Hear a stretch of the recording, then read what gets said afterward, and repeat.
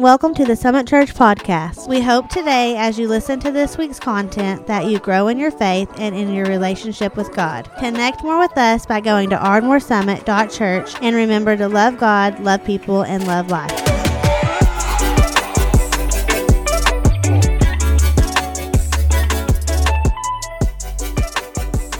If you have your Bibles, open with me to the book of 1 Corinthians. 1 Corinthians. It's right before 2 Corinthians. So you'll find it there. I want to preach to you a message these next few moments called Passion Will Fuel the Journey. Passion will fuel the journey. Any trip you take, any journey that you set out on, you have to have fuel. Whether it's a road trip, a massive, extensive cross-country trip, you got to make sure that you've got fuel. Because what happens once you go, you're on the road for a couple hours, you're going to start running on empty. You've got to find a place to refuel. Our bodies need fuel. Amen? Coffee. More specifically, water, food. We need fuel. And as we go through the sermon today, I want you to make sure that you have message notes. If you did not get message notes, please raise your hand, and we will have someone who will hand deliver them to you right now. Keep your hand up. Don't be shy. Keep your hand up. We'll deliver some to you now. But I want to talk about the fuel of the Christian life. Passion. Passion. This is not a feel-good sermon. This is not something just to pump us up and say, hey, let's be passionate people. I'm not interested in a generic passion that we self-produce. I want to look at the Apostle Paul in the book of 1 Corinthians and realize that the more we serve the God who is passionate about us and who is passionate about this world, it is inevitable that we are going to have the same passion. Amen? Follow this carefully. God is crazy about us. God is passionate about His people. He's passionate about truth. He's passionate about us worshiping Him. And if we serve Him and we love Him, inevitably we will become passionate people. So I want you to get this sermon, and then we're going to have a time of prayer. And let me just say from the outset, I'm not going to wait and try to trick you or manipulate you. I want to pray for God to restore the passion for some of us. Okay? Church family, we know each other. Even if this is your first time or you've been here 100 times since the beginning, whatever, we know each other, and we can pray for each other to receive the passion. Amen? 1 Corinthians chapter 9, starting with verse number 19. Says this, "For though I am free from all, I have made myself a servant to all, that I might win more of them." This is Paul speaking.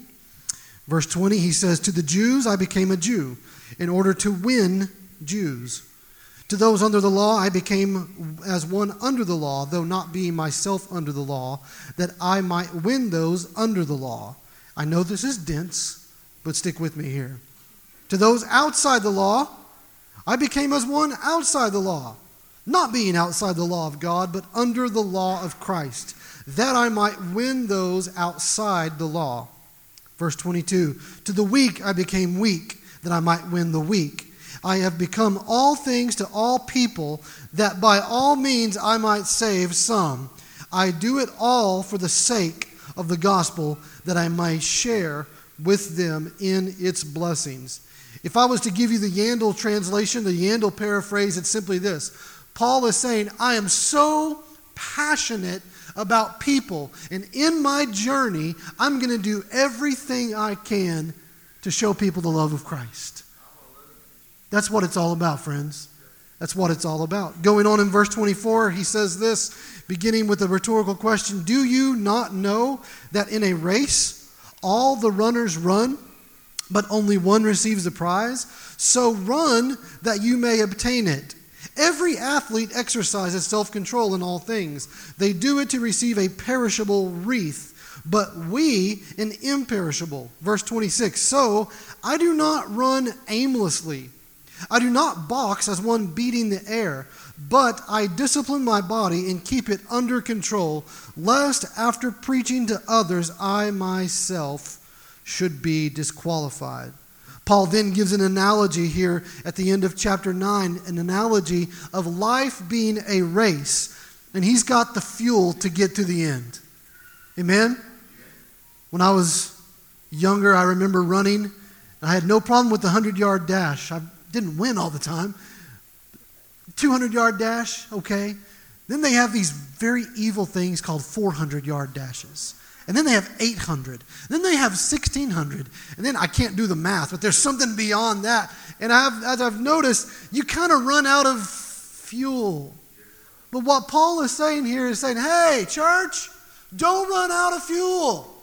And what he's saying here is, I've got this passion that's going to get me through to the end. Very simply, the question for us today is, are you passionate about this journey that God has called you to live? Are you passionate about it? And is that passion fueling you throughout your journey? By the way, passion used to just simply mean intensity. In fact, if you go back far enough, you could almost translate the word passion into suffering. Because when you suffer, everything's intense, right?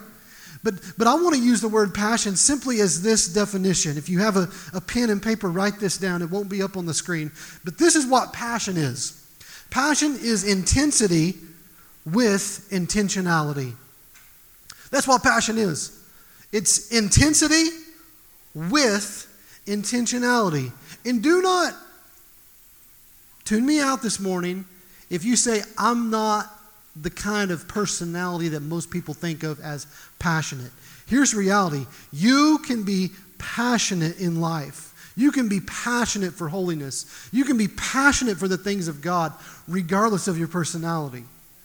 Any of you ever been to a football game or a wrestling event or something where you've just seen people going crazy and you're looking at them, you're like, I'm not as passionate as that guy. But you're still rooting for your team, right? Come on. Any of you, you're at a football game or basketball game, high school game, whatever, and your team's down, and all of a sudden they win they shoot the shot, and right at the very end, buzzer beater, your team wins. What do you do? Let me hear it.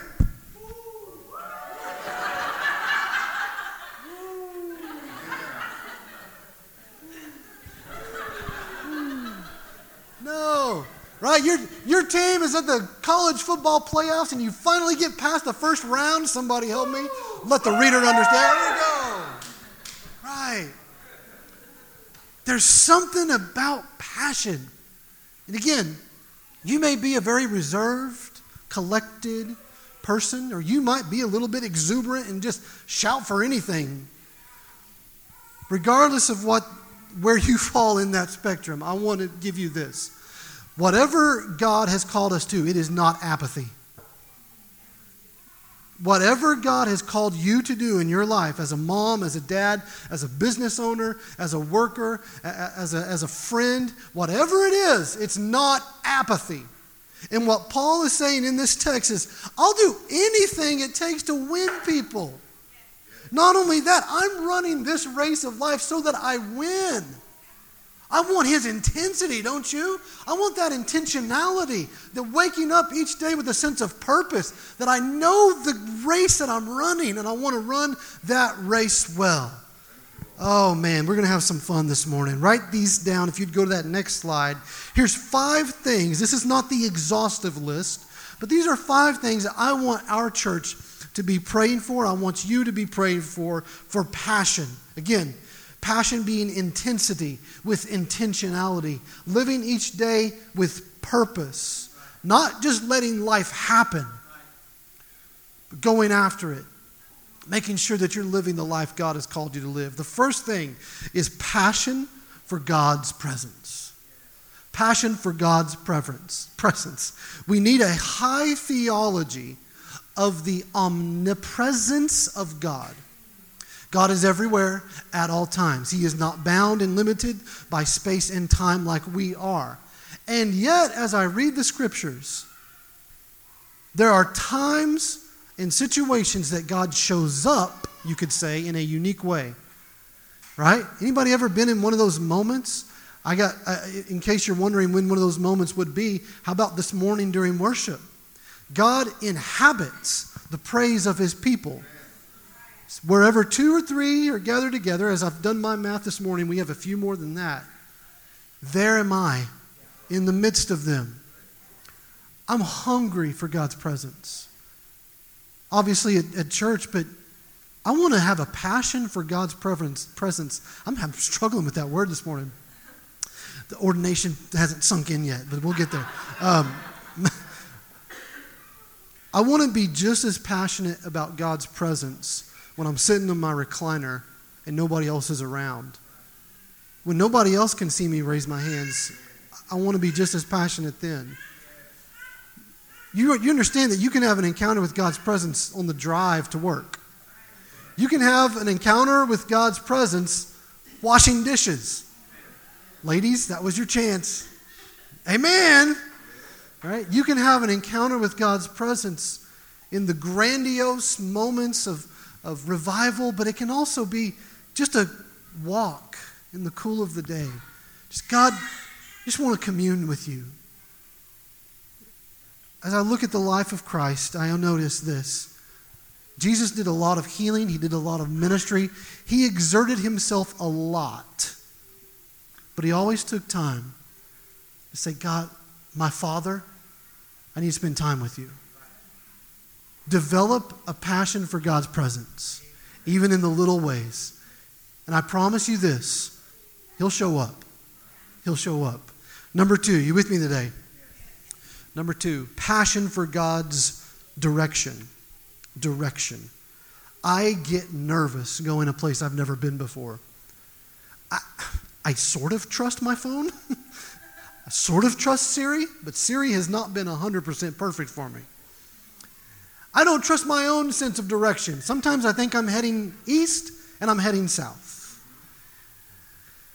My sense of direction is not perfect. In fact, nobody's is.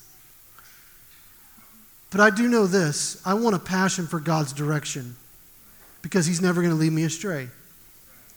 Develop a passion for God's direction. If you need answers today, you're like, I am up and I've got some choices to make. I need God's direction. Get passionate about it. Don't be apathetic.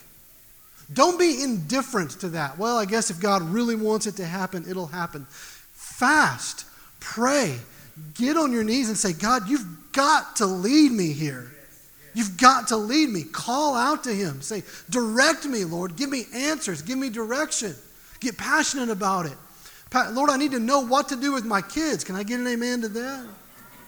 I need passion to know about this job. I need direction on this issue. Be passionate about God's direction. More so than what your spouse thinks, more so than what your pastor thinks, more so than what your best friend thinks. Say, God, I need your direction, your leading, your guidance. Amen? Amen. By the way, always good, though, to ask for your spouse's opinion and your friends. Amen. And your pastors. Number 3, passion for life change. When was the last time you got fed up? Said, I don't want to carry this thing around anymore. I'm ready for life change. Become passionate about it. And here's something that I struggled with for years. I kept waiting for somebody else to get passionate about that thing for me. And then one day I woke up and realized nobody else is going to do it. I'm the one that has to repent and humble myself before God daily and say, all right, enough fighting. I'm ready for life change. I'm becoming passionate about it. Almost obsessive. God, I'm ready to receive that. I want to stop carrying around this burden. I'm ready to step out in faith and do this thing. Become passionate about that. Amen? Number 4, have a passion for lost souls. A passion for lost souls. We do not sugarcoat the gospel. The gospel is an offense to those who are dead in their sins. And what breaks my heart is we live in a time where we try so hard to make the gospel appealing and to exert ourselves to the point where we don't want there to be any hindrance at all for people to coming to Christ. There's a little bit of nuance here, but follow this. By definition, if I'm going to have a passion for lost souls, I have to understand that they're lost. It sounds so obvious, but it's one of the missing ingredients. We're not preaching advice. We're not offering a slightly better way to enjoy themselves. We're offering salvation, the good news of Jesus. But here's the good news, that anytime I interact with people who are lost, is I can look at them in their eyes and I can say, I too once was lost. I'm no better than you. I'm in the same boat, but he brought me out. Amen? Develop a passion for lost souls. Say, God, shake me up with this. Those people that I see on a daily basis, give me a passion for them. Give me a passion for lost souls. And then number 5, lastly, a passion for our church. Passion for our church. Church is more than a building. We were talking this morning about church building, and we're ready, and oh, believe me, I'm ready. Nobody's looking forward to a building more than me. That first Sunday when it's ours, let me tell you something. I'm going to be preaching passionately. And then that next Monday, I'm just going to eat a box of donuts in the office, kick my feet up on the desk, and just say, What's funny is I probably will do that. I'm ready for that. But I have to say this. A building does not make the people. The people can make the building and the experience and so on. As we talk today, my heart's heavy because I know of a church. Beautiful building. And they're torn with the sense of direction, leadership, confusion, fighting, and bitterness. Now, let me ask you, which would you rather have? I'd rather meet in a tent the rest of my life on bales of hay and have the presence of God and us unified than a building that looks good from the outside. Now, by the way, they're not mutually exclusive. I want both. And I believe that there's going to be a piece of land, there's going to be an empty building, there's going to be another church that needs some help, whatever it is. There's going to be an opportunity open up, and I'm praying soon. But hear me, I'd rather have a passion for our church, meaning you. Get passionate about the people sitting next to you.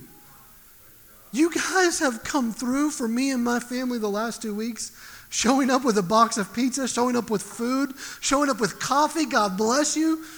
Just thank you so much. That's what the church is all about.